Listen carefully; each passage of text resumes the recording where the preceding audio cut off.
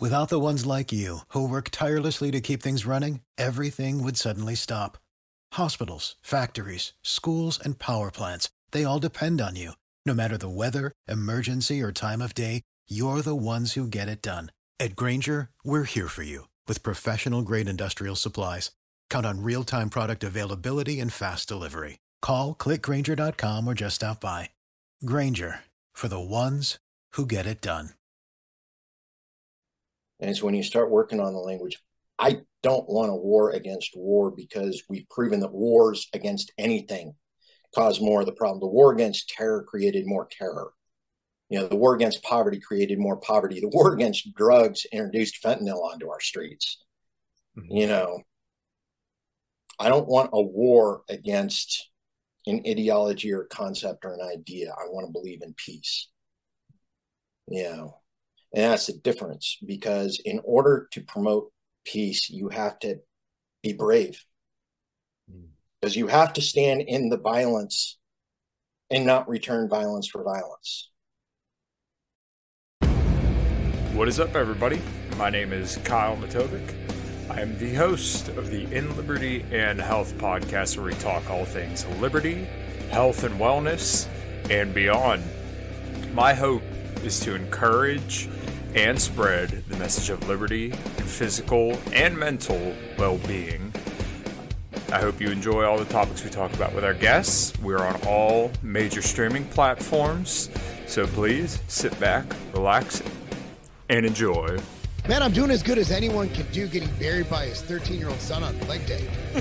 I'm not going to apologize for not being on this podcast, because I got to go see Metallica. So if that's a problem, kiss my ass. Okay? All right. Cool. All right, everybody, returning to the show, the legend himself. I was just busting his balls off camera, but he's like bringing up real estate value around here. I'm wearing a flannel. He's in a suit jacket. The man himself, Joe Evans. How you doing, dude? Doing good, Kyle. Doing good. So, a couple things have happened since the last time I was on, and I know there were some things you wanted to discuss, and I'm going to leave the opening questions up to you and see where it leads, man. For sure, dude. Well, you know what? I don't want to.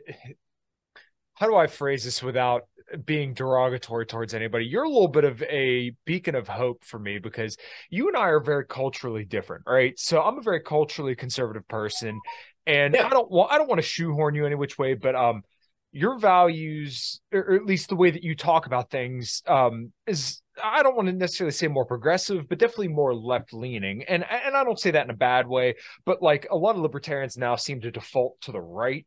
And I'm in that camp, right? Because once again, I'm a culturally conservative person, and I grew up listening to Ben Shapiro, Steven Crowder, Stefan Molyneux, and people that I still agree with quite a few things on.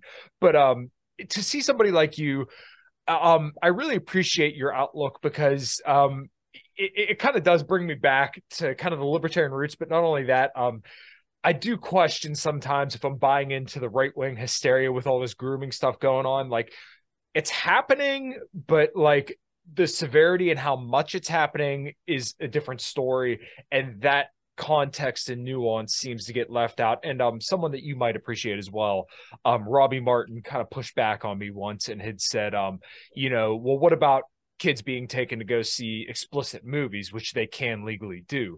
There's a lot of nuance to be had here, and I think most sensible people say, hey, you shouldn't like fly your penis or vagina in front of kids. But there's like it's just a lot of hysteria that's going on now, and I don't think it's just being put there naturally. I think this is being put out there to piss people off. So anyways, I'm sorry that's a long tangent, but yeah, go ahead, take it wherever you want. No, you're absolutely right. An awful lot of this stuff that's being put out there, it's being put out, to be deliberately and intentionally antagonistic. Yeah. The videos of people showing up with their kids at drag parades. I remember my first time being down on Mission Street during, the Pride Parade in San Francisco. I'm down there, and I got some extremely conservative friends that just happened to get off of the rail with me at that particular location. We come up just as dykes on bikes are, heading on past, and they're like, we're in the wrong neighborhood. Mm-hmm. I'm going, well, actually, this is what, but I mean, I understand you guys need to leave.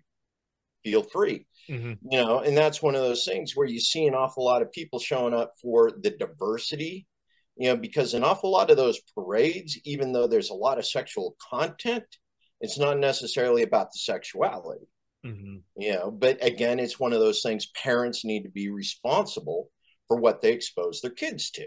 Mm-hmm. You know, now an awful lot of things that are happening these days, you find kids in awkward situations, you find performers in awkward situations where they showed up expecting to do one kind of show, mm-hmm. and now all of a sudden they got kids sitting in the audience, and it's like, folks, I'm not sober enough for this shit. You know, and as sad as it is, there are an awful lot of performers I've seen that simply cannot perform sober. Mm-hmm. You know, they show up in a specific mindset. They show up already having had a few to loosen up, and next thing they know, they got to adjust. And, you know, some of them simply aren't up to the task.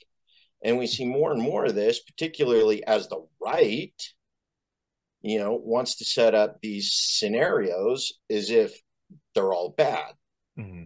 Now, yeah, parents have a certain amount of responsibility for having created these situations, mm-hmm. you know, and to a certain degree, that's really up to the parents, you know, and they need to be held responsible. And in a sense, they are, because their kids grow up and go, what the hell did you do to me as a kid, man? Mm-hmm. Yeah. You know, so from a certain perspective, I understand the social conservative values, mm-hmm. because I was raised in Boise, Idaho, you know, conservative capital of the world, you know, despite a certain amount of, you know, heritage.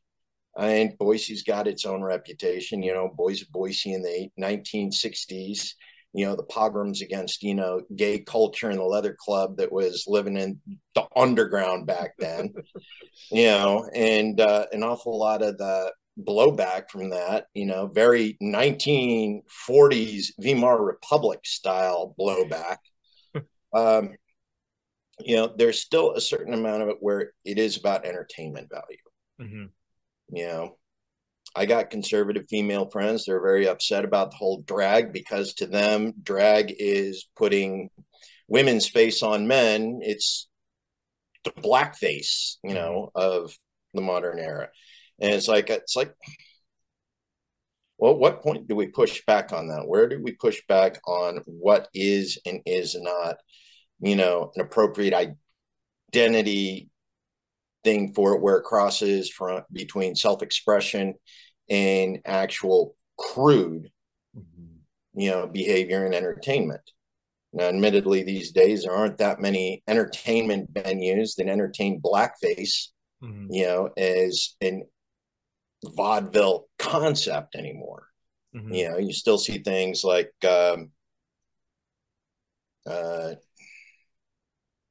non-strip shows, the what is it that they call the upscale drag strip shows these days, the vaudeville variety. But yeah, you know, so there's a lot of that does need to be paid attention to. Mm-hmm. You know, am I saying go out and outlaw niche entertainment for people? No. You know, because then we start running into the issue of the more and more it's outlawed, the more and more the vice entertainment starts to create a draw. Right. It's when the vice entertainment starts going underground. It's when the vice entertainment starts turning into vice tourism. Right. Well, it's almost like this is the right's kind of hill to die on, because for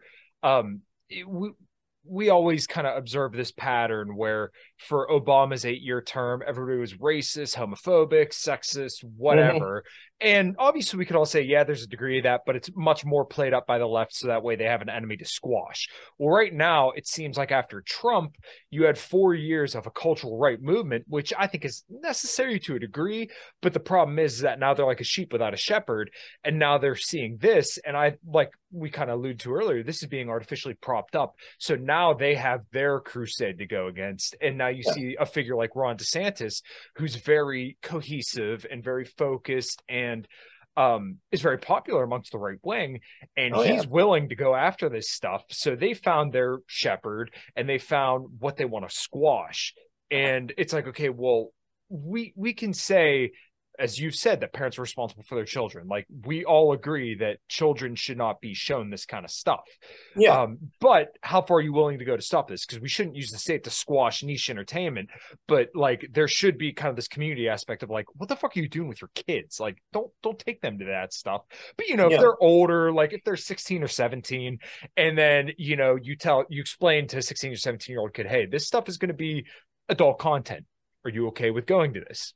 Okay, well, once again, they're no longer a kid, they're a teenager. But like when it comes to younger kids, I get why people get so sensitive to this stuff, because you are fucking with their kids. But once again, now when you have a popular figure like DeSantis leading the charge, you really kind of develop this almost like neo-McCarthyist approach to things, and that's really the way that it's going. Well, and that ultimately is the problem, because from a libertarian perspective, the last thing we want to do is involve the state. Because you give the state an inch, the state's going to take a mile. Mm-hmm. You know, it's one of those issues where we look at reproductive rights right now. Okay, we're talking about states like Idaho, where I live, where it's a zero tolerance intent. Our primarily Republican legislature has full intent this legislative session of death before abortion. Mm-hmm. You know, and it's like, wait, what about the mother, you know, ectopic pregnancies that, you know, require certain procedures? So no, she's just going to have to die. And it's like, and we got an awful lot of state going, wait, we're not that regressive here. We're not willing to kill, you know, over an ectopic pregnancy. Right. So I think you and I come to a different place on this. Oh, so, yeah, we do. Yeah, and I'm not going to arm wrestle you all day about this, but in my opinion, and I think we actually agree right here, I'm pro-life because I do believe that it is women ultimately do bear responsibility for who they sleep with, and everybody understands the consequences of that. So now let's say a woman gets raped or it is a non-viable pregnancy. I believe that it's okay to abort that. Now, once again, right. I don't like this, but it wasn't the woman's choice at that point. And then obviously we would say that a mother who can't carry a baby to term without, you know, detriment to her life or, you know, something, a situation like that. Well, obviously she has more of those things. You're looking at the scenario and it's like, look, we can save the mother or we can kill both. Right. Clearly we should save the mother. You know, it's like the fetus isn't viable, but it's about to kill the mother. We can save the mother. You know, so you start looking at those areas where, you know, an awful lot of us are reasonable in that we have certain expectations. The life of the mother, you know, will take precedence because this is, you know, she's a caregiver for other children already. She's part of the community. Right. She's, you know, invested human capital. Mm-hmm. Now, there are some women who will go, no, I will give my life in order to see this child born. And, you know, that's, you know, a valid, in my mind, an actual noble sacrifice. Right. But again, that's an individual choice. Mm-hmm. You know, the doctor shouldn't be, you know, if the doctor knows that there's a DNR associated with this birth, you know, that's where you are on that situation. Mm-hmm. You know, but most of us, you know, whether we're pro-life or pro-choice, we recognize that there is this gray area in which there's room for discussion. Mm-hmm. You know, you got the left, which looks, or you got the right, which is looking at it as, no, the child's life is paramount and the child should not, you know, suffer for the sins of the father or the mother, mm-hmm. in which case, and it's like, well, come on, you know, and then you got the left that's clear up to, no, right up until, you know, live birth date 9 months after conception, yeah. You know, up to 2 weeks post delivery, you know, retroactive. No, you know, and most of us as a culture, we have this zone that's somewhere in the neighborhood of about 6 to 12 weeks. Yeah. Well, that would be, is that first trimester or is that second trimester? First trimester. Okay. So so in my opinion, I honestly think that you could probably get a majority of Americans to agree on first trimester abortion, and then anything after that would be illegal. I think that's probably the happy spot. And like, in my mind, once again, I'm pro-life as it gets, but I do believe that, like, if I would have to compromise in order to kind of appease everybody that we have to share a country with, then I believe that's probably the most reasonable place to go, would be first term. Honestly, that's the status quo. Mm-hmm. Right. 95% of abortions in the United States occur in the first trimester. Mm-hmm. They occur before week 12. Right.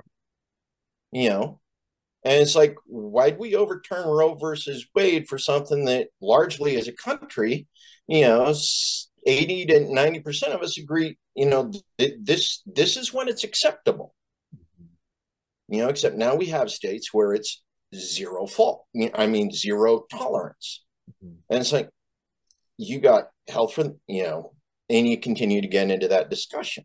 Mm-hmm. Now, again, we both come into different sides on this, but it's like some of us are looking at some states and going, no, that's too lenient. And we're looking at other states and going, whoa, that's too strict. Mm-hmm. You know, but most states are still adhering to what was essentially, you know, the status quo pre-Roe versus Wade. That is 12 weeks. Mm-hmm. You know, and most of the nation is good with that. You know, we just have a few states that have decided to push the envelope, determine, you know, and ultimately, when it comes down to that is, you know, Idaho. We're already dealing with abortion tourism. Ooh. You know, North Idaho. I mean, literally, we didn't have any clinics in our largest city in northern Idaho. You know, most of the people who needed, you know, that kind of care drove across the border into Washington state and had, you know, services performed in Spokane, Washington. Mm-hmm. You know, outlawing it here hasn't changed that. They're still going across the border to Spokane, Washington. Now, down here in Boise, which is where most of the Boise metro area, they've actually had to close down the clinics here in Boise and open them up in Ontario. So now you're looking at a 60-mile drive in order to get your abortion tourism medical care taken care of. Not that that's any different than what we're currently doing with medical cannabis. Mm-hmm.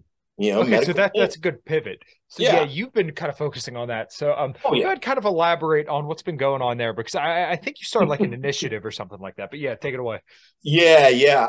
So here about 4 months ago, what was it? Mid-October. So it was 3 months ago. We started an initiative here in the state of Idaho for the legalization of medical marijuana. Mm-hmm. Okay. Now, yeah, from certain perspectives, you're looking at this and going, well, Joe, you're a libertarian, and legalizing medical marijuana comes with taxes. So the tax, I was like, yeah, I get it. You know, but the thing is when it comes to the pragmatic course of action, right? You don't rewild America overnight. You don't collapse everything that they come to understand as their safety nets and processes. Mm-hmm. And it's one of those things. We looked at the polls. Polls came back, 68% support legalization of medical marijuana. Mm-hmm. And now that's legalization. That comes with the regulations. That comes with taxation. That comes with your little, you know, marijuana tax stamp and all of that fun stuff. Yeah. Okay. 48% supported recreational or full decrim of medical marijuana. And it's like, yeah, well, 48's not enough to win on an initiative. Mm-hmm. You know, and that pretty much states that there is a difference of about 20% of the population that is comfortable with a regulated medical product for those carrying cards versus just anybody being able to light up on the street anytime they want. Mm-hmm. You know, so it's like, okay, we got it. Okay, Idaho, we need to take a slow approach. And truth is medical's my primary care anyway. They want to keep doing their recreational tourism. They can keep driving 60 miles across the border to Ontario, Oregon, you know, or 30 to Spokane, Washington, if they're up in Coeur d'Alene. And most of them prefer to do that anyway, because half of them are scared half to death they're going to lose their guns if the federal government finds out they got a medical card, which is what do we have a Second Amendment for? Right? So here we do $3 million in Bordertown dispensary business a week. Oh, wow. Okay. Idaho is responsible for 10% of Oregon's marijuana sales annually. Right. Well, what's funny is I was listening to you on Reed's show. I want to say it was the first time you were actually on there. It was like episode 28, just before we hopped on here. And you were speaking to kind of this idea of libertarianism and decentralization, where you can bring, kind of the network and the market back to local communities. And it's funny that you brought up how 10%, of the sales are going out to another state. Well, why can't that be in Boise, Idaho? Like, nobody really cares about weed anymore. Like, I hate to smell the shit, but like, smoke it. You're not like hurting yourself. Dude, 90% of the people these days don't even smoke the bud. What's up, everybody? We're going to take a quick break and tell you about the show's sponsors. We are brought to you by LMNT Electrolytes. I've been using this stuff for years, and what I've honestly found is that if I didn't have electrolytes before some kind of cardio, and sometimes even before workouts, that my workout performance, or definitely cardio performance, would suffer greatly. Sodium is responsible for every single movement pretty much in your entire body, and let's say you drink a lot of caffeine, like I like to do, then maybe it is a good idea, like I do every single morning, put some LMNT chocolate electrolytes there in your coffee to get a little bit more sodium, potassium, and magnesium in your coffee, so that way whatever diuretic effect you get from the caffeine is pretty much diluted by the fact that you put chocolate salt in it. Also, it tastes really, really good. Get some chocolate cream or hazelnut cream or even coconut, and mix that all up. It tastes really, really good. So make sure you drop by, go to drinklmnt.com/inlibertyandhealth and pick you up some electrolytes today. All right, guys, thanks. Yeah. They literally go and get the processed vape juice with THC in it, and everything smells like blueberries and strawberry shortcake. Right. It's like you're looking at these diehard, hippies, walking around, and you're walking up to them and you're expecting to smell the weed because they're behaving, and you expect to smell that pungent, and it's like, dude, what smells like strawberry shortcake? What do you smell? Right. Like, I thought the point was part of the pungent. No, man, this is so much better. Okay, dude, got it. But yeah, that's one of those things. We can do a localized market. And thing is, right now, California is overproducing. Half the stuff they produce turns around and goes out on the black market because it's overtaxed. Mm. You're having the same problem with Colorado. The dispensaries can pick and choose who's providing, so it's literally a bidding war. Yeah. And you have Oregon's, the same way. Oregon literally went full open market, grow as much as you want. Anybody can grow it, and they're dealing with overproduction right now and overtaxation. So you're seeing, 3/4 of the production in that state going off on the black market. Mm-hmm. Of course, when you're looking at legalization, the black market's still illegal. Mm-hmm. The black market will still land you in prison. If you get caught processing so much without your marijuana tax stamp through an authorized market, you're still going to jail for it. You're still going to prison. Mm-hmm. And that's one of the things that an awful lot of people don't really understand when it comes to where the markets are on that. It's like, yeah, you're buying it off the market, but unless you're carrying a medical card with product from a medical dispensary that's labeled, you bought something without a tax stamp. And if the prosecutor in that county really wants to get froggy, you're going to jail. You're going to jail, mm-hmm. At a minimum. And, in my state, if you happen to be caught with more than 3 ounces, you're going to prison. Lord.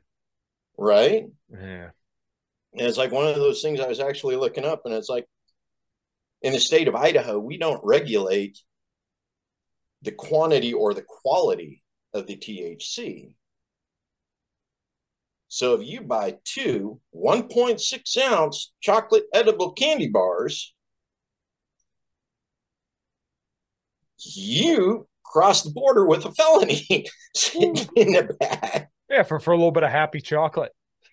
For a little bit of happy chocolate, and that's where we're at with it right now.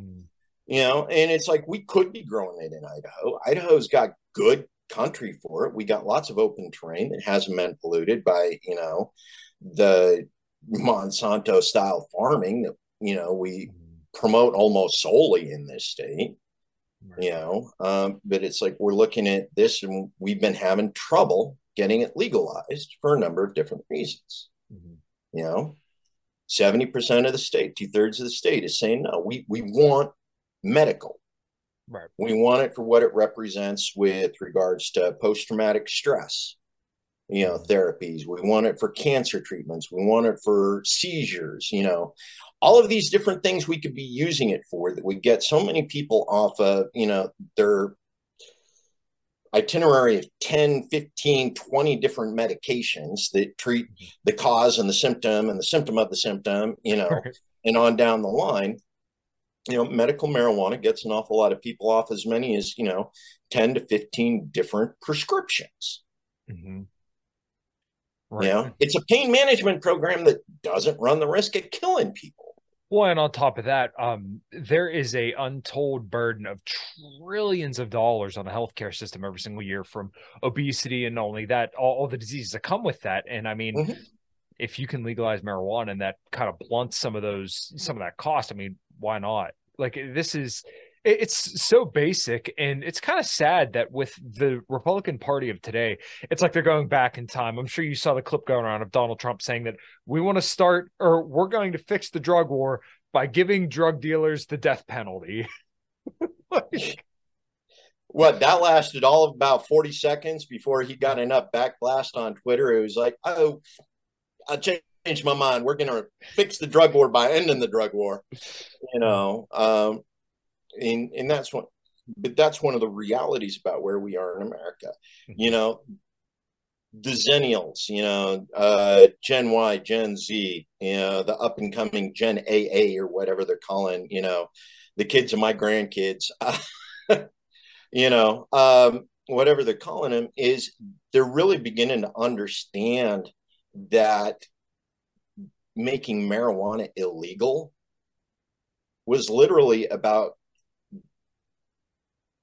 creating a mechanism for control in communities that the federal government back in 1970, felt needed to be removed for the greater good. They used marijuana plants, as in actually planting them as bad evidence, in order to justify the removal of several high-profile activists that were anti-war, that were pro-peace. Here we are 50 years later, after Nixon initiated his war on drugs and your years and years of Biden, doubling down on it, 50 years later, here we are, we're looking at another pro-peace movement. We're looking at needing to legalize medical marijuana for a number of reasons. And it's like we're seeing that this combination of fear-based control, keeping marijuana illegal. And that's an interesting topic right there, because when you realize that marijuana is one of the leading inexpensive and accessible anti-anxiety medications, and so much of the mainstream media propaganda is fear-based. Right. You know how many people sit down on the couch and just, dude, that's bullshit. I play with one of them. I play with one of them in a band. Yeah, I'm not scared of that. Why should I be scared of that? Why are you selling me fear, man? Why are you selling me fear? But that's what it is right now. The high anxiety culture that we exist in is something that can be set aside with anti-anxiety medication, like a natural plant, like marijuana, that can be grown in your backyard, readily accessible, but it would negate so much of the fear propaganda that's coming across mainstream media these days. Right. Well, it's very, very necessary, especially for the Republicans right now, because I really think they're going to go full swing on this drug war, because I don't know if you've seen some of the stuff that they've been saying about fentanyl. I like Marjorie Taylor Greene, and I like Ron DeSantis as far as his response to COVID. Other than that, I mean, that's pretty much where that ends. But you're seeing all these people talk about 300 deaths a day from fentanyl. And believe me, I pulled heaven and earth to try and find a source for where they're getting 300 deaths a day from fentanyl. Can't find it anywhere. At most, I think I found 176 people die a day from fentanyl, which, don't get me wrong, one is too many, but like they're blowing this way out of proportion. And I don't think it's for just because, oh, fentanyl bad. It's because they really want to fucking turn the screws on the drug stuff. Well, and that's where it is with the drug stuff. Reason why is because it's not necessarily fentanyl. Right. Okay, when you start looking at 300, it's opioid deaths. Right. Okay, of which about half of them are attributed to fentanyl overdoses because fentanyl got laced with something that somebody bought off the street. Mm-hmm. Okay, thing is fentanyl was laced into it because somebody got addicted to an opioid some other way than street meds. Mm-hmm. And for whatever reason, their insurance is gone. So the only place they can get their oxycodone anymore is off of a street dealer. Right. And whoever provides the street dealer may or may not give a shit whether or not the poor son of a bitch lives. And that's where we're at. We are looking at 1920 style prohibition, where the police in New York City literally went around poisoning alcohol that they sold to the speakeasies in order to justify the war on liquor. Mm-hmm. Okay, now we have an agency, whether it's foreign or domestic, it doesn't matter, that is literally dropping poison in our streets, because we can't control the quality on a black market. 90% of these opioid overdoses, whether there's fentanyl introduced into it or whether it's just, straight bad heroin or something else, mm-hmm. could be alleviated if methadone clinics were capable of going public. Right. If you had a methadone clinic on every corner, just like you got a Starbucks on every corner, we wouldn't be dealing with overdoses. Mm-hmm. Now, there's another problem that comes with that kind of rational addiction. But you're not dealing with dead people. You're not dealing with corpses on the street. You're not dealing with, then it comes around to how does the community support the economy that prevents people from devolving into this kind of addiction escapism? Right. You would have to take the boot off Americans' necks. And that's something that they want to blame China. That's what's going on right now, China and Russia. But it seems like China, to a larger degree, at least by Republicans, and then obviously Russia by most Democrats. Well, I mean, you step back and you go, okay, well, where are we getting all of the fentanyl from? Well, somebody's producing it. When we were in Afghanistan, 80% of the global opium production was coming out of Afghanistan. It was going straight across the Pakistan border into China and being compressed down into fentanyl or whatever, and then being shipped wherever. Okay. Now, the thing is was it actually being handled by a Chinese, crime cartel? Were they the ones doing it? Or was, it's some sort of CIA, FBI counter-op in order to justify the continued war on drugs by killing Americans by, and it's like, I don't know. Right. Problem is my faith in the CIA and the FBI. It's too easy to believe that they would do it. Right. Right. And it's funny because they, like we've kind of been alluding to, they really need this to ramp up tensions. And it's funny because you can find tons of articles on this. If you look up the fentanyl flow, China actually made it illegal to, I think it was produce fentanyl in 2019. So it's not like they want this shit to be getting over here. Yes, it was originally coming from there, but for the last 3 years, they said that shit's illegal. And China could be a lot more stricter than we are. Now, like obviously a lot of the stuff that we're told about China is bullshit.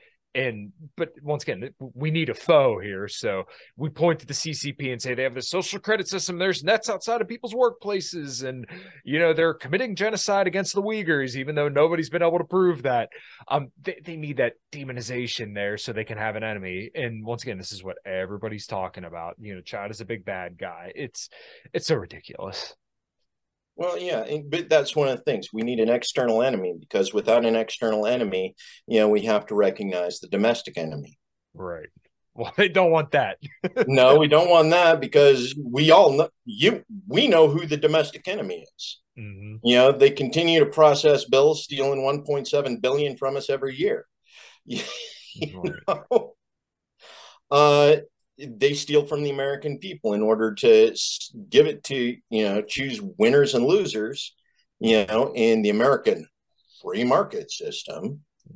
Yeah. We all know it's, socialized, risk for the wealthy and, bootstrap, individualism for the poor. Yep.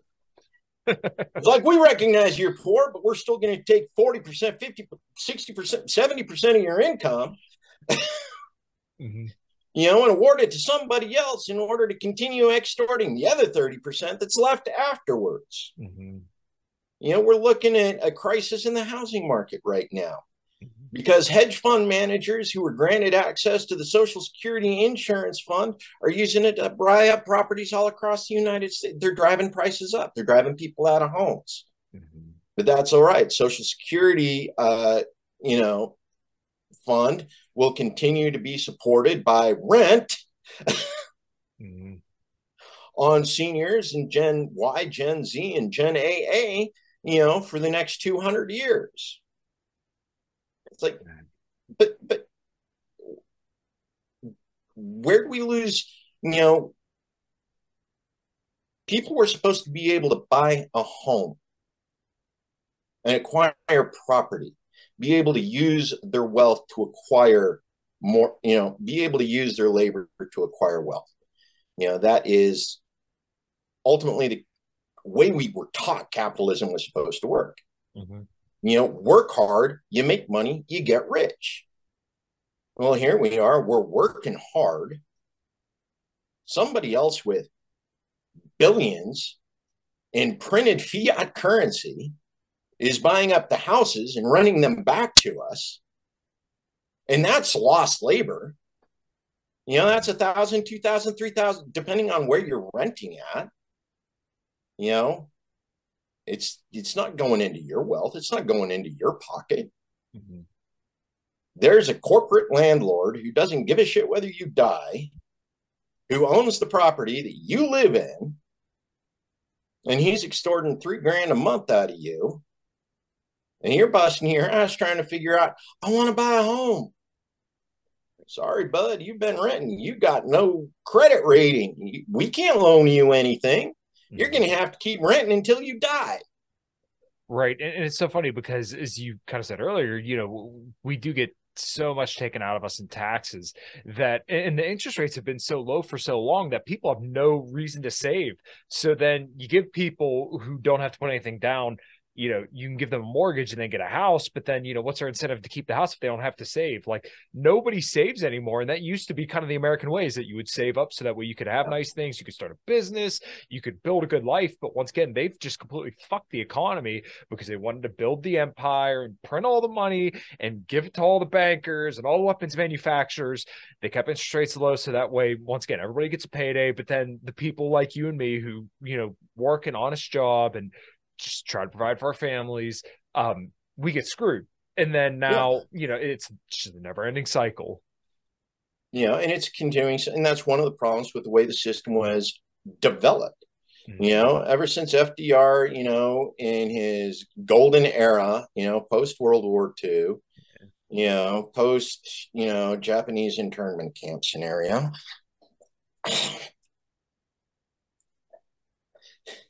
We'll get back to that discussion a little bit later. But it's like that entire scenario was about the consolidation of wealth in the hands of a few. Mm-hmm. FDR ran a collectivist, arrangement. It was government and industry stronger together. It was literally what Mussolini built his idea on, was this pre-Keynesian economics, where the government set the pattern for, purchases through ownership, creating these scenarios, FDR in it, who was it? Tennessee Valley Authority. Tennessee Valley Authority gave electricity to everybody. You know who made it big as a result of Tennessee Valley Authority? General Electric, because all of a sudden every household could get an electric washing machine. Or, and it's like, saw this great video clip the other day of somebody taking a look at a General Electric manual. Somebody was going, "What are you doing?" And it's like, "I'm reading the manual on the A10 minigun, but it says General Electric. General Electric makes washing machines."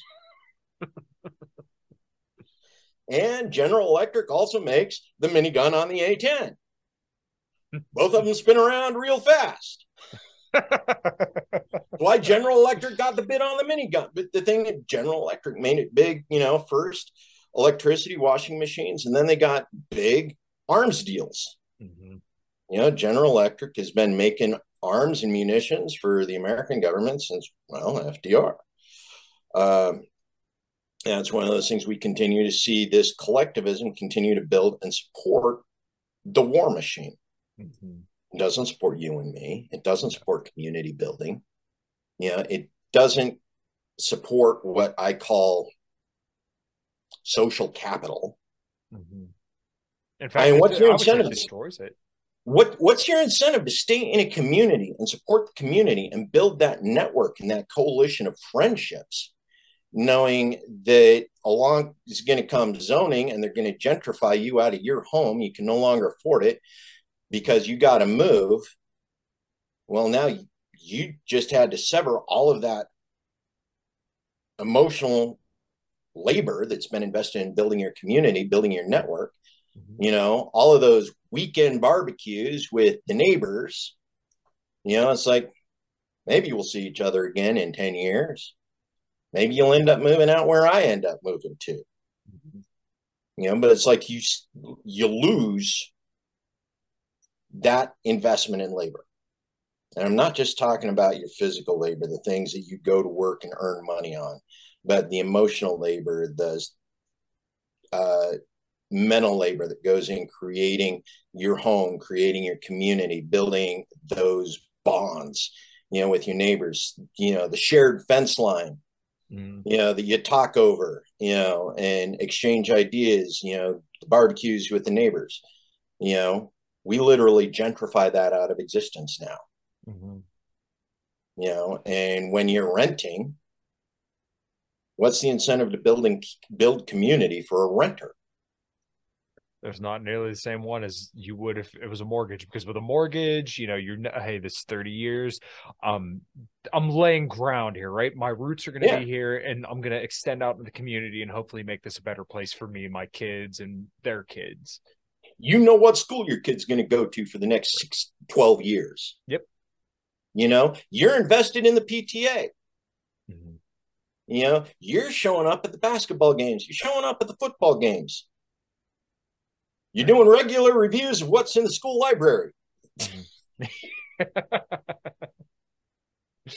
It's like, I'm not sure this is the appropriate place for my 12-year-old to be learning about sex education. Can we maybe put this back behind something somewhere? put on a higher shelf. He's not that tall yet. Put it on a higher shelf. Wait till he's tall enough to reach the shelf. I think that's about the right time for him to actually, learn about that.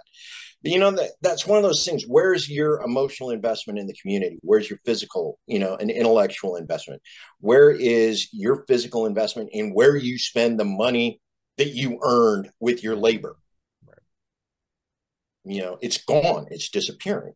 Mm-hmm. You know, and it's one of those things that the left and the right understand, but they come at it from different angles. You know, and that's part of the problem is, you know, the left looks at it as a right to housing. Mm-hmm. Whereas the right looks at it as my right to a home. Mm-hmm. You know, and we lose something a little bit in the transition in language, because it's like the right wants to know, I earned, this is my mortgage, I've been paying on the mortgage for 20 years. Versus the left going, well, I've been living in the city for 20 and I've never actually owned property, but I still want to be able to live in an affordable housing unit. Mm-hmm. And it's like we're both actually getting hit with the exact same problem, because the source of the problem is the same. Right. But it's like, because of the language barrier, we keep talking across each other rather than identifying solutions to the problem. Because, I mean, the left can honestly look at, they're big on collectivism, right? Yeah. Why not go into a tenants union where the tenants of the apartment complex own the apartment collectively, rather than belonging to some out-of-state corporation? Right. That would be a better situation, because once again, the tenants union is going to have more involved and more, as you said, social capital in this community and in this specific apartment complex versus like BlackRock or Vanguard or whatever company buying up the property. You know, and that's one of those things. These people may be perfectly happy living in a communal, you know, superstructure like that. Mm-hmm. You know, and it still creates a sense of ownership. It creates that sense of belonging. Mm-hmm. You know, that you don't get when every 30 days you get this warning from your landlord saying pay up or you're gone. You know, whereas a tenant union might be able to be more flexible on the issue of, okay, we understand you're out of work, so we can float you for a few months till you're working again. Mm-hmm. You know, or there's a job somewhere in, you know, the community that we can get you. May not pay what you used to, but it's something. It's something. You know, so we got these options, but all of these options are being shut down by the exact same process. Mm-hmm. We don't allow ownership by the workers, by you and me, mm-hmm. because somebody's been granted access to, you know, $1 trillion of the Social Security, mm-hmm. you know, fund to go around buying up properties, because that's where the tax break is. That's where the return is on the investment. You know, so it's like, here we had this great idea. How are we going to take care of the elderly? We got this Social Security insurance fund. They'll just pay into it. Yeah. Only now we're using that Social Security insurance fund to buy them out of their houses. Right. You know, we lost the purpose behind that program. And we've given it to people who don't give a shit about the damage they do. Right. Mm-hmm. They just want their payday. They want their payday, and they're getting their payday. And we continue to support them getting their payday, you know, day in, day out. And this is one of those things where we look at the difference in the language between the right and the left, and we go, we're just talking past each other. Mm-hmm. Yeah, and it's one of those things. I actually brought up the issue. You know, we have within libertarian circles, okay, we really do have 3 different libertarian cultures. We have the rural libertarians. Let's build a compound and let's go off grid. You have your suburban libertarians. I just want my truck and my acre and, you know, whatever else that comes with it. Mm-hmm. And then you got your urban libertarians. They're talking, it's all in crypto, man. It's all in crypto. Right. You know, but each one of these libertarian subcultures have their own requirements, have their own needs, have their own wants. Mm-hmm. And that's another thing that we end up getting lost on within libertarian circles, because you'll find libertarians that, again, are talking past each other about, well, decentralization. What does decentralization really mean? Well, it means the city takes care of the city. The burbs take care of the burbs. And if we're out in the country, we take care of our neighbors. Mm-hmm. Yet we still have people in each of those groups that go, no, we have to have the same policy for all three. And it's like, it doesn't really work that way. And that's not decentralized. And it's not these kids. Now you're once again back to universal policies. Mm-hmm. It's like, that's one of the things that we talk about an awful lot. Education. Okay. We have a centralized education policy that comes from DC. Mm-hmm. The kid who grows up in an auto town like Flint, Michigan, even though all of the auto factories have been shut down there and moved to Mexico, when they were growing up, the goal was they were going to get a job in the factory because it was a union auto worker's job. They were going to do what dad did. Yep. And they should have received an appropriate education to continue doing what their community did. It's the same thing out here in Idaho. You're living out here in rural Idaho. You're going to grow up taking care of dad's farm. You're going to inherit dad's farm. Your brothers may get a house on the property and they'll help you work. And then it becomes sort of a collective, we're all working on dad's, but it's like y'all learn 4-H, y'all learn farm, y'all learn agriculture. Except now we got this universal policy coming out of the education department in Washington, D.C. that says that this farmer is going to learn the exact same material, no more, no less, than this kid who's going to go work in the auto factory. Right. And they're two completely different areas. So it's like, here in Pennsylvania, Steel City, right, dude? I'm an hour north of Pittsburgh. The skills that we need to know here, once again, cars break because the roads suck here. There's steel factories everywhere. So the idea that like people need, like, there's farms and stuff here, but that's not like what Pittsburgh's known for. Pittsburgh's known for being Steel City. So why can't we teach all these kids to be good mill workers and do what their parents did? They got a good union job where their families were taken care of and all that stuff. And then, my parents and all their friends, worked in dealerships and had good jobs. But now, that's not it anymore. You don't get that same quality of life or education. The other thing is, used to be 16 years old, Dad would take you to work. Mm-hmm. He'd put you to work, shuttling materials, you'd be making, $2.50 an hour or something, but you were doing something, you were in the shop, you were learning the people, and you were watching other people work. You were watching other people do things. Okay. Right now, it is federal regulation that you can't work in a union until you're 18. Mm. You can't show up at a union shop until you're 18. So literally, only education you get is what dad's able to teach you at home because he can't take you to work. Right. And what the schools are willing to teach you. And all of this is being generated out of a universal policy coming out of Washington, D.C. Mm-hmm. And we wonder why kids aren't ready to be successful in the economies of their communities. Right. It's like we're trying to teach software programming to people that were trained to be, from a lineage that has a history of millworking, of doing steel work.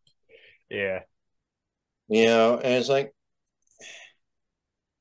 I can teach you how to program a mill, do the automation, do the equivalent of a 3D print job, use, a steel lathe and stuff, That's something that makes sense to them. But it's like trying to teach them to do an AI on how to, run a supply chain management process. There's not that many in steel country that are inclined towards that. Right. It's kind of like that whole meme that was out a few years ago that you would get banned off Twitter for saying, but I learned to code. Like for some people, if you told someone like Reed Coverdale, if he got laid off or decided he wanted to quit trucking, okay, well, just learn to code. It's like, that doesn't fucking work. No, it doesn't. Yeah, it's silly. It's a different language. It's a different mindset. It's a different way of processing your reality. Right. Now Reed's doing good. He's driving lineman trucks in New Hampshire right now, keeping power going after this big blizzard. Yeah, I'm waiting for him to run over a moose, honestly. Oh, that'd be a hell of a bump. That'd be a hell of a bump. Well, thing is he keeps his dash cam on all the time, so literally you would see him do it in slow motion. Yeah. And probably take it and download it and process it in slow motion so you can see it. But yeah, but again, that's one of those things. How do you take somebody with 20 years in an industry who was just fired because nobody's allowed to work because of COVID and say, you got to completely rewire your brain? Right. For most and people, be successful with kids who've already been doing it for 5 years. There's no competition. Half the people who are looking to hire you already looking at, you're too old for this, man. I don't care what you learned or how good you became. You're too old for it. Right. And we continue to look at that scenario all across the United States. My dad was an IBM typewriter repairman. He was doing code back when COBOL was the thing. He took a hiatus. Now he's working as a clerk for $15 an hour at a convenience store. Because it's deteriorated skill. He can't get back into the coding market. He can't get back into electronic repairs because he was working on IBM word processors and trash 80s back in the 80s.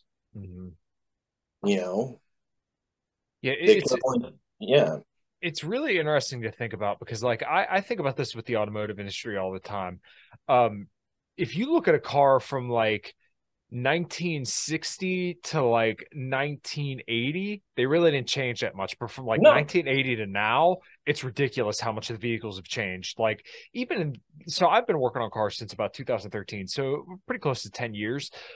Even just in my 10 years doing it, it's really interesting to see how much vehicles just are constantly changing. And it's someone coming into this field, it's such a pain in the ass to learn.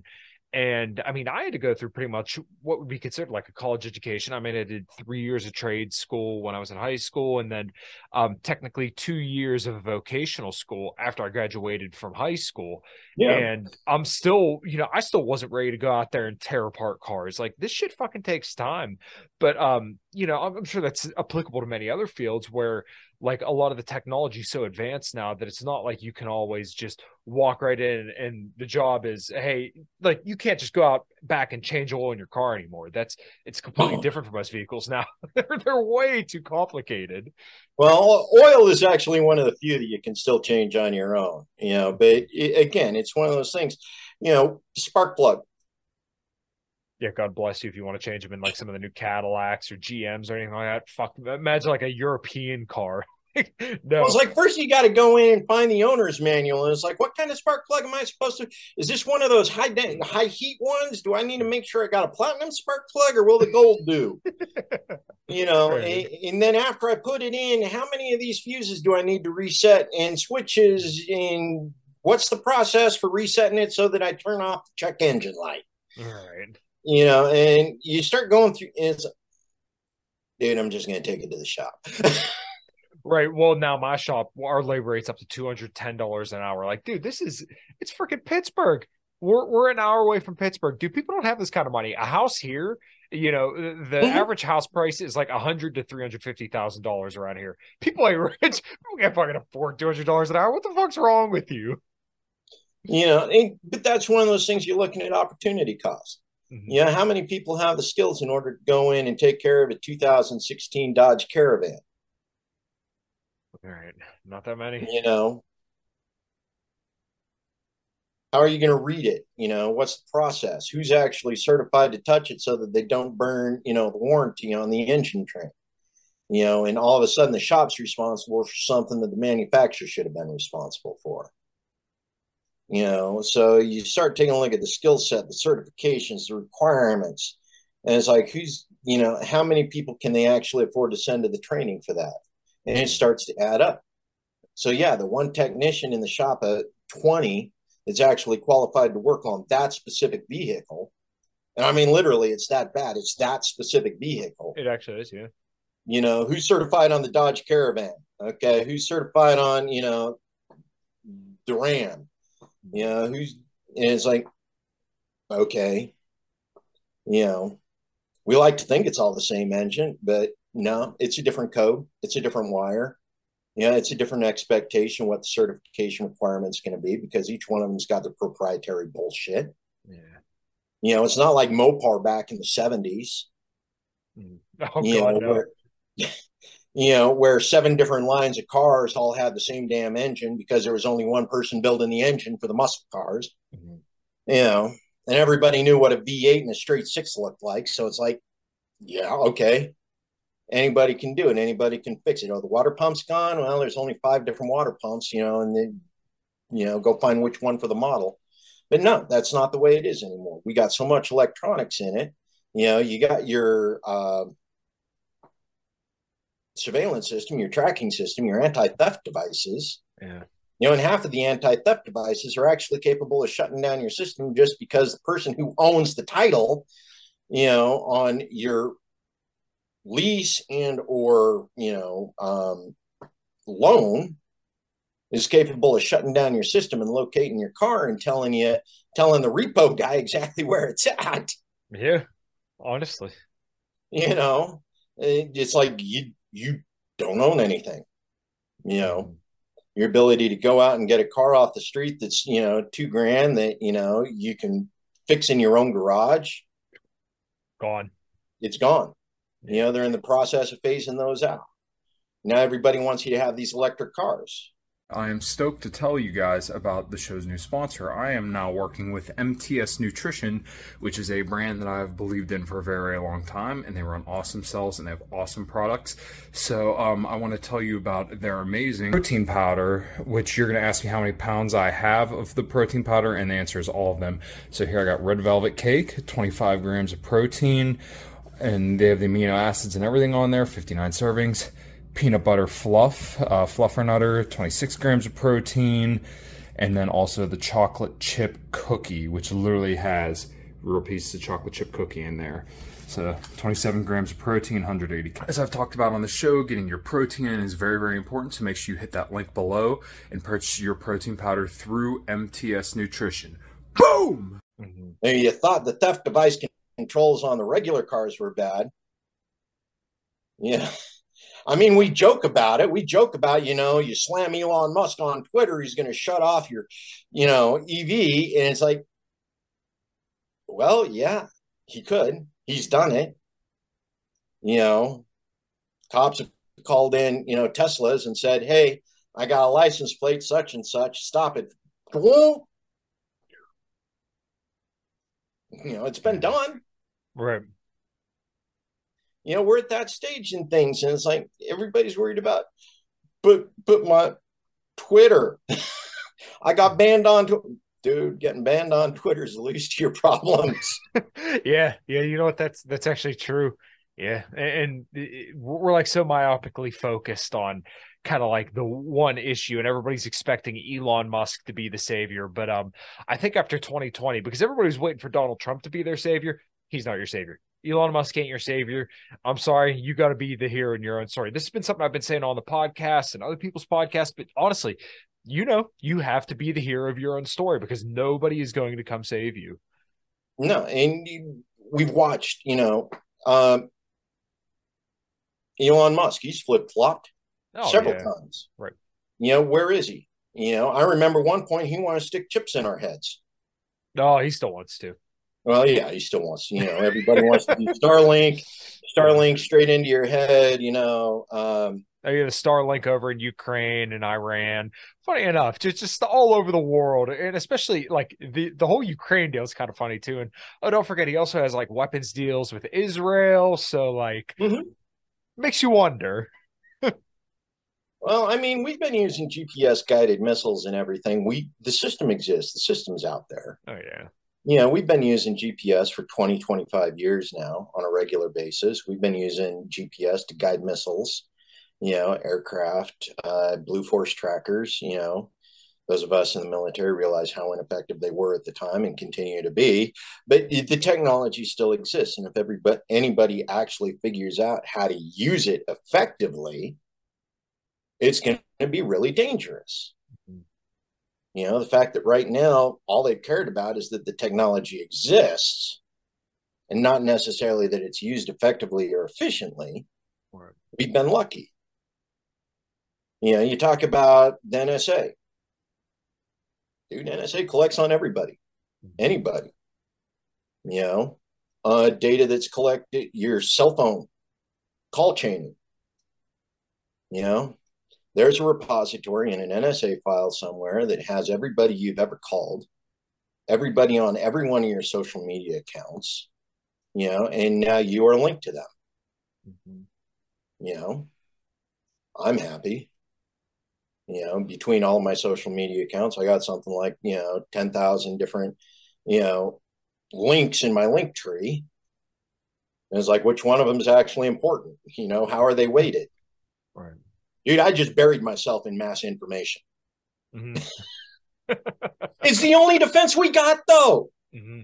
I mean, you think about, because if you throw up defenses, if every hacker you talk to says, we don't care about mid-level. Because if you just got mid-level security on something, you're not hiding anything. Mm-hmm.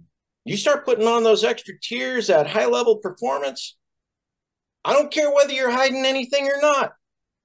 You've just planted a flag that said, hey, take me on. But if you're just a mediocre somebody buried in, 20,000 different social media contacts, which contact's important? And just how important is that link between you and them? You know, anybody who's going through my social media links and contacts saying he's important because he's a set. Oh, he's just 9,000 nobodies. Right. Well, that's not fair. Everybody's somebody. Right. But it's like, where are you in, the realm of things? How are you thinking? What are you communicating? What are you talking about? Mm-hmm. They're not going to go around arresting 10,000 of my followers. No, that's not feasible. It's right. They're not going to go around arresting 5,000 of yours. What's Kyle talking about? What sort of things has he gotten you into? How many feds do you have following you? There's probably a few in all of ours, but as to how conscientious they are, who the fuck knows, Right. Are they paying enough attention to where they catch that time when we talk about, we need to do a J6 again? Be kind of based if we did, though. That's what they're looking at. But the thing is when you look at all of that information, you take a look, we had all the NSA had all the information for the 9/11 attacks. Yep. Okay. 12 months of following these people. Mm-hmm. They had all of the information. They had all of the collection. They had all of the phone calls, all of the texts, yep. Where they were working, where they were living. They had all of this. Okay. It took them 3 days to reverse engineer all of that data after the event to find the smoking gun. Right. It's where we're at with the tech. Yes, they own everything in your data. But if it's older than 6 months, it's already been wiped from the database. Mm-hmm.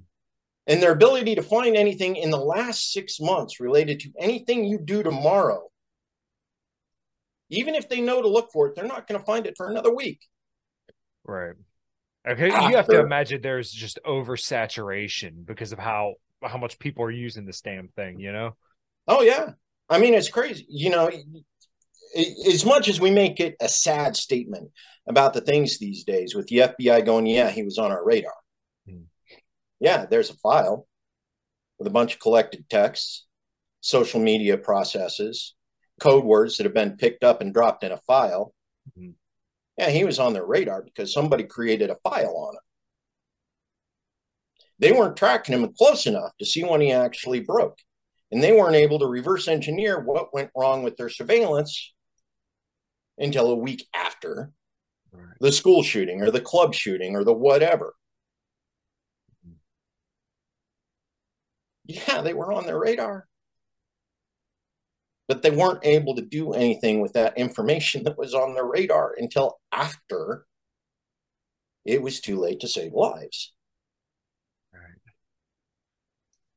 So yeah, then that begs the question of, okay, so if they're not able to proactively go after these kind of things, then what's the likelihood they're going to go after you preemptively if they can't even do it in a reasonable amount of time afterwards? Because even like with some of the situations, I think it was that Dylan Roof, he had a history of like killing animals, and there were YouTube comments that he was leaving saying that I'm going to commit a mass, like documented, and then everyone after him, and they let him go.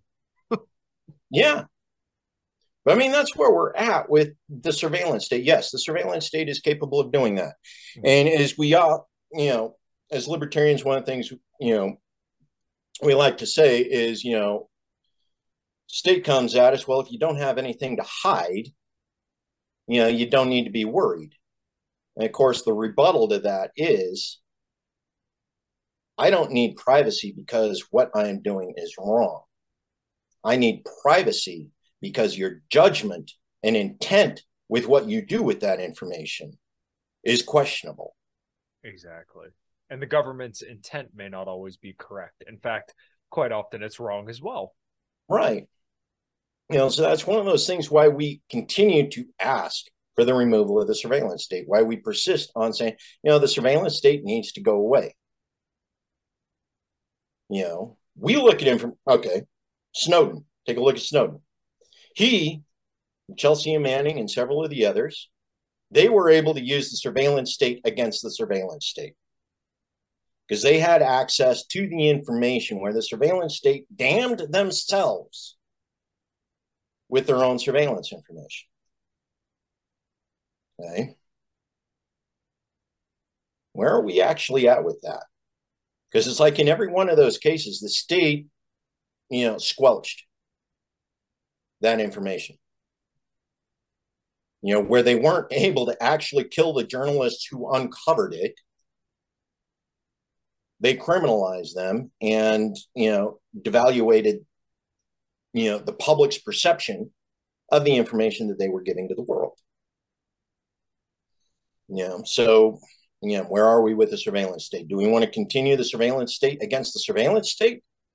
Or we just want the surveillance state to go away altogether?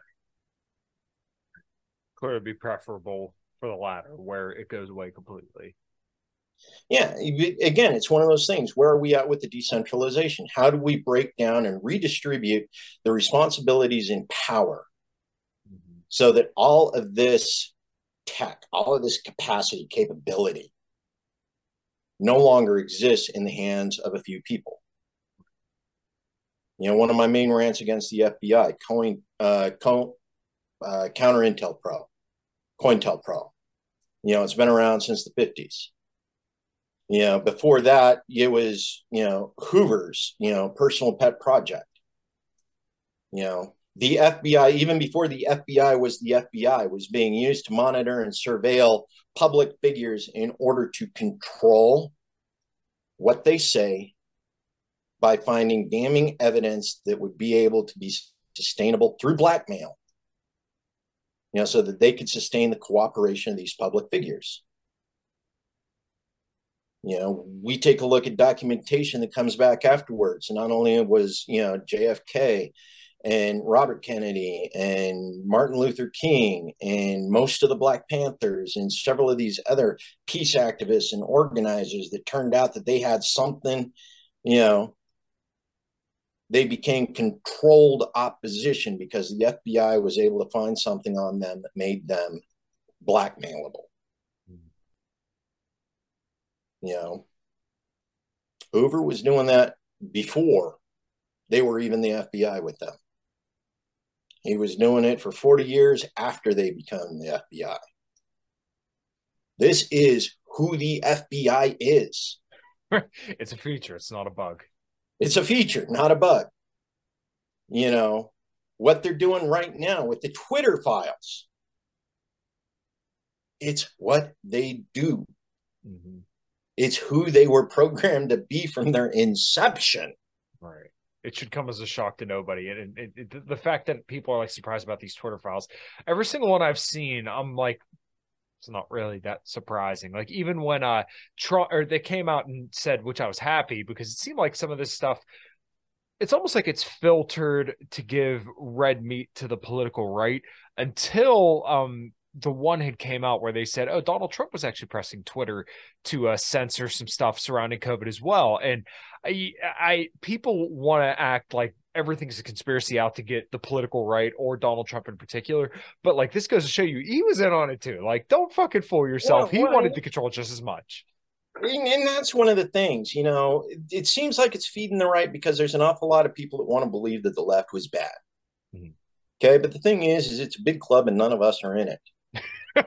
There are an awful lot of people that are very upset with the Twitter files because it revealed, what was going on behind the curtain. Mm-hmm. Okay. And they're not upset because of who. It was the fact that the process was exposed. Right. There were an awful lot of GOP waiting for their turn behind the curtain. Mm. Just as much as there were Democrats waiting for their turn behind the curtain. You had the Biden, you had Hillary Clinton. It's my turn. It's my turn. It's my turn to be behind the curtain. And you got an awful lot of that in career politicians. And the fact that we just pulled back the curtain and showed everybody what was going on. Not necessarily it, but the people who did.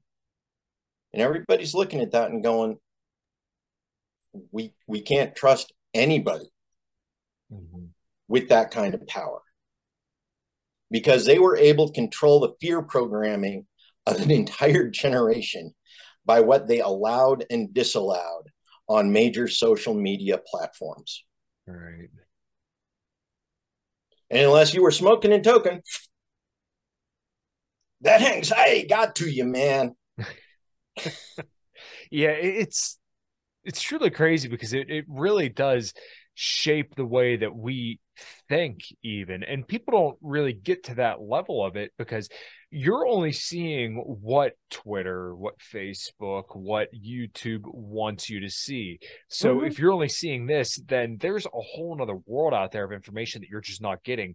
So you can only think within the bounds that are set for you unless you actively seek out the information.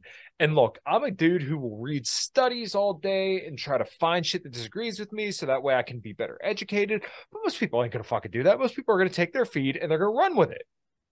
Mm-hmm. Right. Yeah, and I'm as guilty as the rest of them on that. There are times when I see something and I go, makes sense to me. Right. And guilty as well. I mean, I've done that, and there are times when I've had to eat crow and come back and went, yeah, I may have jumped the gun on that one. Yeah, there are some other things involved in this scenario that I didn't, figure in originally. Right. But at the end of the day, you're right. There's all this information out that we are not allowed to see. It's the blank spots in the puzzle. It's the pieces that have been pulled out, and we're trying to figure out what the pieces are supposed to look like. We got a shape, we got colors, we got something going on, but it's like, I'm still missing pieces in the puzzle. How many of us can actually take half of a puzzle, put it together, and then draw in the missing parts? Not many. And I play, I'm not that talented. Right. But, and that's one of the things we continue to look at with the surveillance state. And, the thing that goes on with fear programming, the things that say, we need to go to war because that's the only thing that's going to keep us safe from the Chinese and the Russians. Yeah. We need to kill them before they kill us. Yeah. It's like, dude, the Russians don't want to kill us. Mm-hmm. Your average Russian civilian doesn't give a shit about us. Your average Russian soldier doesn't give a shit about us. At the end of the day, if they were to land and we were to invite them to dinner, they'd sit down and eat with us. Mm-hmm. The only thing we care about, and we're being driven to fear. We're driven to fear perfect strangers who have no more interest in killing us, than we would if we were actually looking at them and pulling the trigger. It's one thing when they're this nebulous, otherness, our pro-war xenophobia, the aliens are all out to get us, and then we transpose that onto other humans, halfway around the world, that are just trying to figure out how to eat like we are and keep shelter over their kids, so that their kids can grow up and, someday be able to work the same plot of land that they grew up on. There's more we have more in common, with your average labor halfway around the world, than we do with our government. Right. Yeah. Totally true. We talk about that all the time. We as human beings, as individuals, have more in common with a stranger halfway around the world than we do with the people who run our government. But the governments want us to hate one another, so that way, once again, somebody gets a payday. Raytheon, Lockheed Martin. Yeah. And you know what slows that down? Marijuana. Because if we're all less anxious about what the fear that they're selling us, we're less interested in going to war with total strangers. you need and I swear, that more than anything else is the reason why Nixon had to make sure that marijuana was on the list of shit that was illegal. You need to start doing commercials for your for your marijuana legalization. Jesus Christ, I can't even talk. Marijuana legalization efforts out there in Idaho, dude. You'd be perfect for it. So I would be respectful. How do we stop the war? Smoke more marijuana. Let the fear go. Yeah, dude, I agree. Yeah, it is one of those things, and we need to do something to counteract the fear propaganda. Yeah. As libertarians, one of the things that we talk about, be brave in the face of danger. Stand your ground. Be unique, be you, be special. And the thing that keeps trying to take that away from us is the fear propaganda. Because the second we give in to fear, we're willing to accept the suggestions from the make-believe authorities. It was fear that made people susceptible to the COVID regime. Right. If you don't go into lockdown for 2 weeks, everybody's going to die. We bought that for at least 6 months. Some to more or less. And the thing is the GOP can't claim to be innocent of it because Trump was one of them who was saying 2 weeks to, flatten the curve. Yeah. And then criticizing places came out under lockdown. Trump. Yep. And all of a sudden, once Biden, gets in charge, all of a sudden it's, oh no, the Democrats were the one. No, dude. It was both. Whether they wanted it or not. They both wanted it. The number of people in the administration that changed between Trump and Biden was negligible. You had the same Joint Chiefs of Staff. You had the same CDC. You had the same FBI and CIA. Right. And all of the junior officers in the State Department. None of these people changed. It was the same bureaucracies. It was the same deep state under both of them. Yep. And that right there should have raised red flags for people. And it didn't. Fauci was still giving the orders, under Biden that he was given under Trump. Right. That didn't change.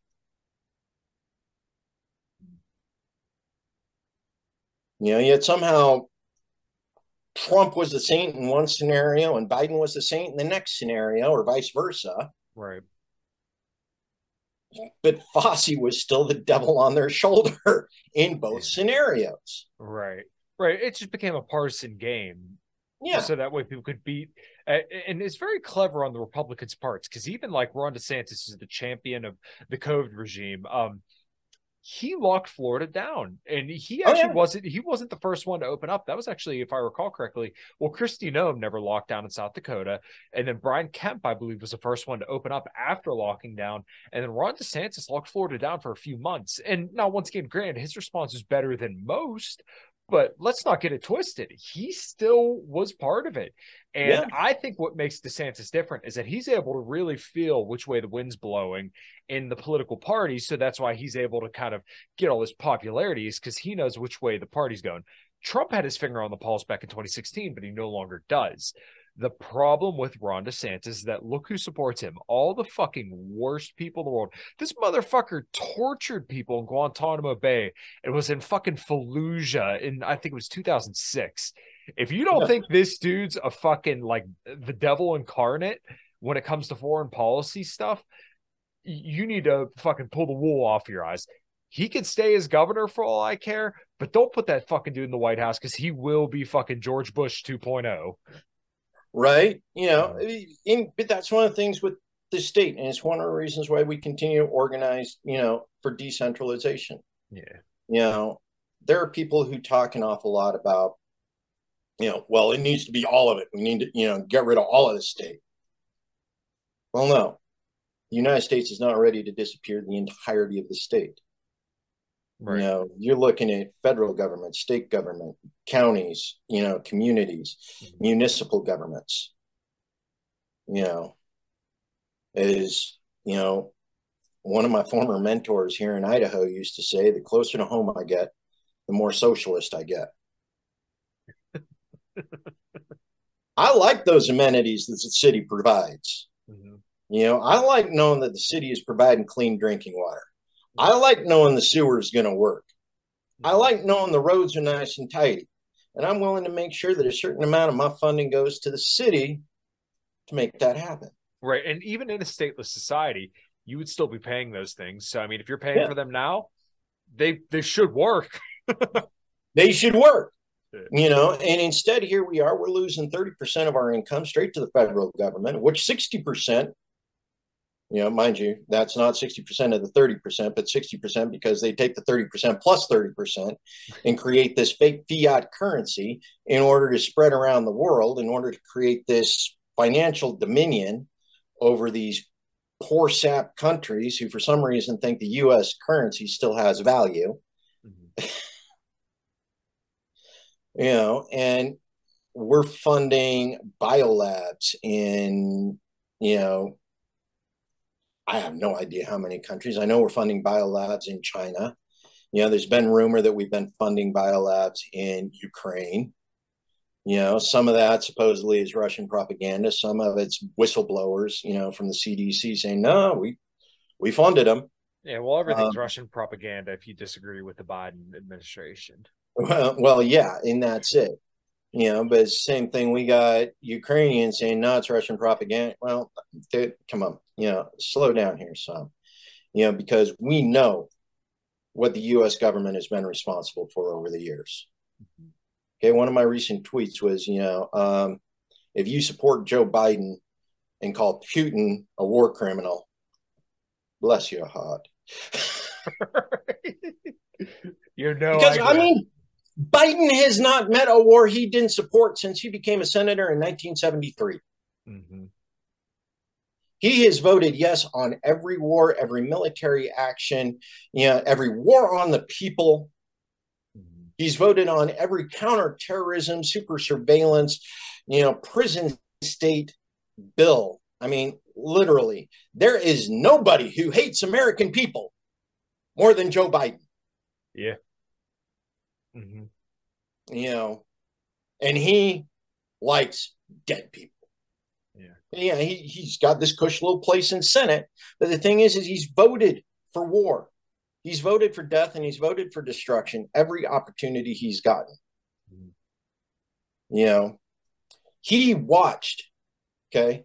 And this is one of the things that drives me absolutely crazy.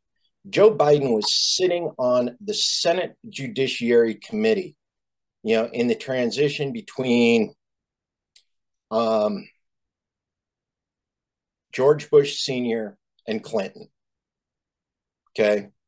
So he was sitting on that committee during both Ruby Ridge and Waco. He was the chair. He was the one that gave the Department of Justice, the ATF, and the FBI the get out of jail free card for everything that went down at Ruby Ridge and Waco. Absolved. And it was because of Joe Biden. This is the man we elected as president. Oh, when people tell you who they are, you should believe them. You know, and he didn't just tell us, he showed us repeatedly. Yep.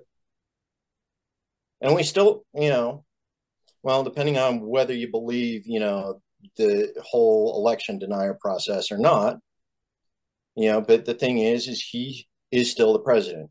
However, you know, by hook or by crook or legitimately, you know, whether it was individual states who leveraged their popular vote, you know, through corruption, whatever, we still ended up with Biden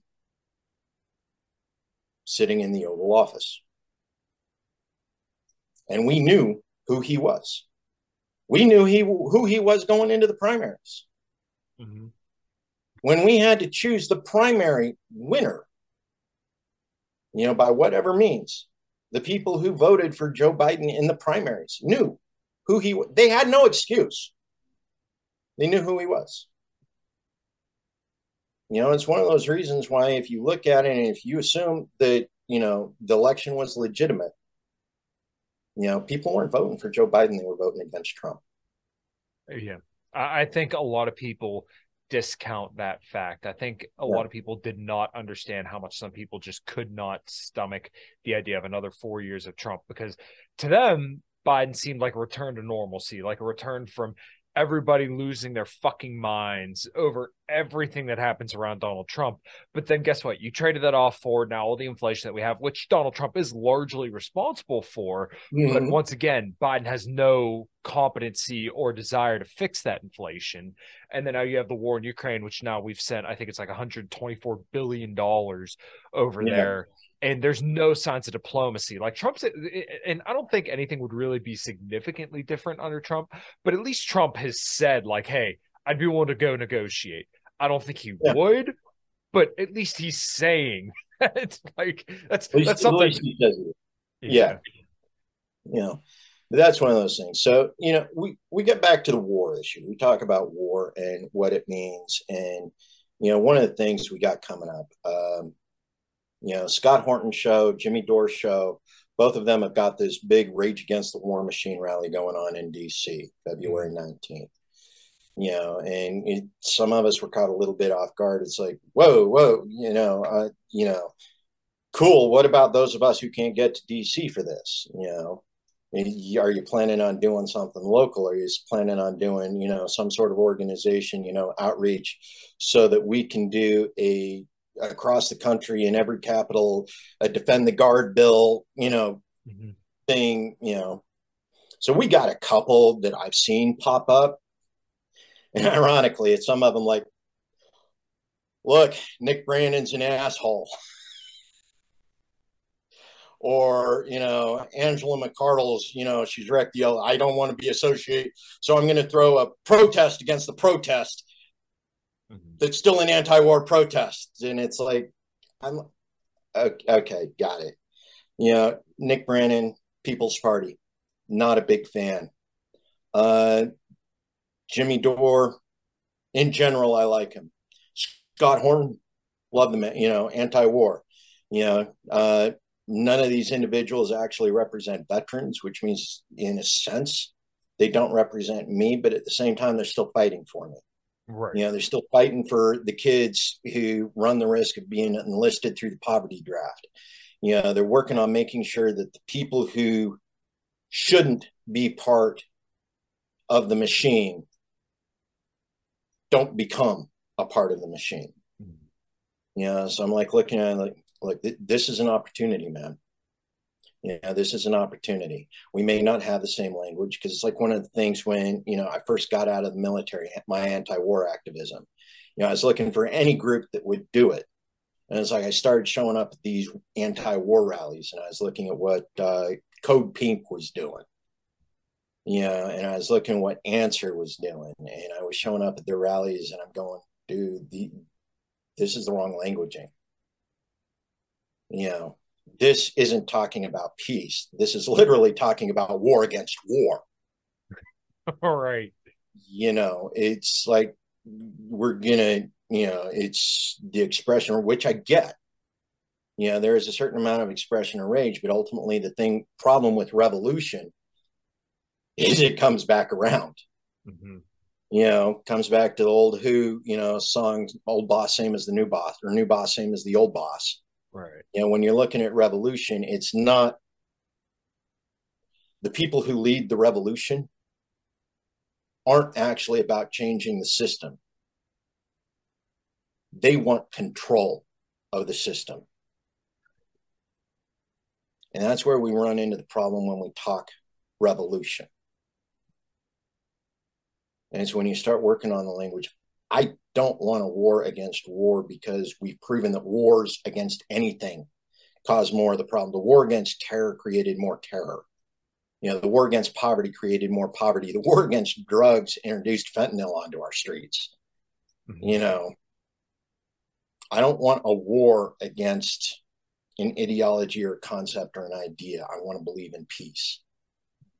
And that's the difference, because in order to promote peace, you have to be brave, because you have to stand in the violence and not return violence for violence.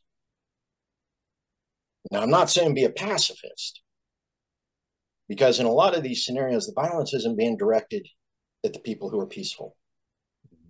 It's being directed at an imaginary something. And it's like finding your own peace in the face of that rage and creating an anchor for other people to find their peace, so that they're not feeling that anxiety, that fear, that rage against the imaginary creatures that we've been told to go bump in the night. We create evolution in the process. We create a difference in the languaging. We're no longer trying to fight fear with fear. We're actually saying, no, there is nothing to fear. Nothing to fear but fear itself. So why are we fearing the boogeyman? We know he doesn't exist, because he's a figment of our imagination, created by people who want us scared of the dark.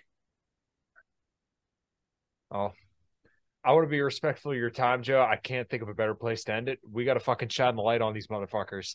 And yes, we do. Hopefully these anti-war protests are filled with people, because I do think this is a message that's resonating with people. There is. The one thing that I always note is that the least hawkish president wins.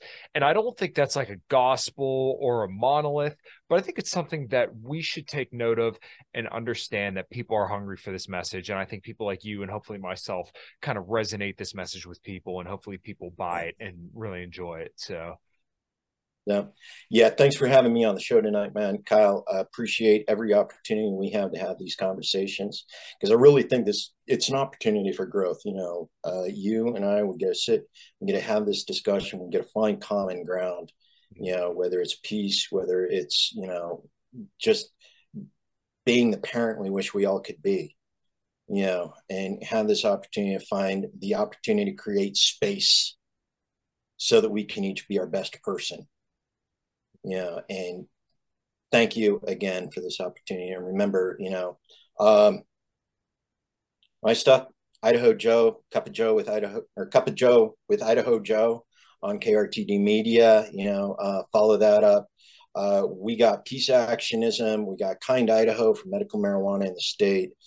Continue to support and defend the guard bills all across, the United States. Every state legislature needs to pass one of those. Not just the states that are looking at it, right, but everyone, because we need to take that out of, the Hawks arsenal. We need to stop sending kids from our communities to fight wars created by, elites in DC. Make them do their diplomacy. Stop using our kids as cannon fodder for, failed failed diplomatic actions. So when it comes to Rage Against the War Machine, Jimmy Dore, Scott Horton, in DC, whether or not you can find a local movement, local action, the same day, same place, or even support it, please. Whether you're there for pro-peace or just to be anti-war, it's a start, and it helps the message to resonate. Yeah. Yeah, dude, Thanks, absolutely. Yeah, I completely agree. So yeah, I'm glad you did your plugs and everything. But yeah, dude, it's always enjoyable and enlightening talking to you, dude. We'll definitely do another one. Like I said, I want to be good with your time. So I hope everyone enjoyed the conversation. I know I definitely did. And until next time, everybody. Joe, if you don't got nothing else, we'll close her out, brother. Family, friends, community. As long as you got those three, you can make anything happen. Yeah. And smoke a joint or drink an old fashioned. That's my preferred relaxation. All right, brother. Thanks. Who's up, Mom? You know how to book flights and hotels. All you're missing is a tool to plan the travel experiences you'll have once you arrive. That's why you need Viator. Book guided tours, activities, excursions, and more in one place to make your trip truly unforgettable. Viator has over 300,000 travel experiences to choose from. Everything from simple tours to extreme adventures and all the niche, interesting stuff in between. So you can plan something that everyone you're traveling with will enjoy. Real traveler reviews give the inside scoop from people who've already been on the experiences you're considering. So you can plan with confidence. Free cancellation helps you plan for the unexpected. And 24/7 customer support means you can travel worry-free. Download the Viator app now and use code Viator10 for 10% off your first booking in the app. Find travel experiences for you. Do more with Viator. For the ones who work hard to ensure their crew can always go the extra mile, and the ones who get in early so everyone can go home on time, there's Grainger, offering professional-grade supplies backed by product experts so you can quickly and easily find what you need. Plus, you can count on access to a committed team ready to go the extra mile for you. Call, click Grainger.com, or just stop by. Grainger, for the ones who get it done.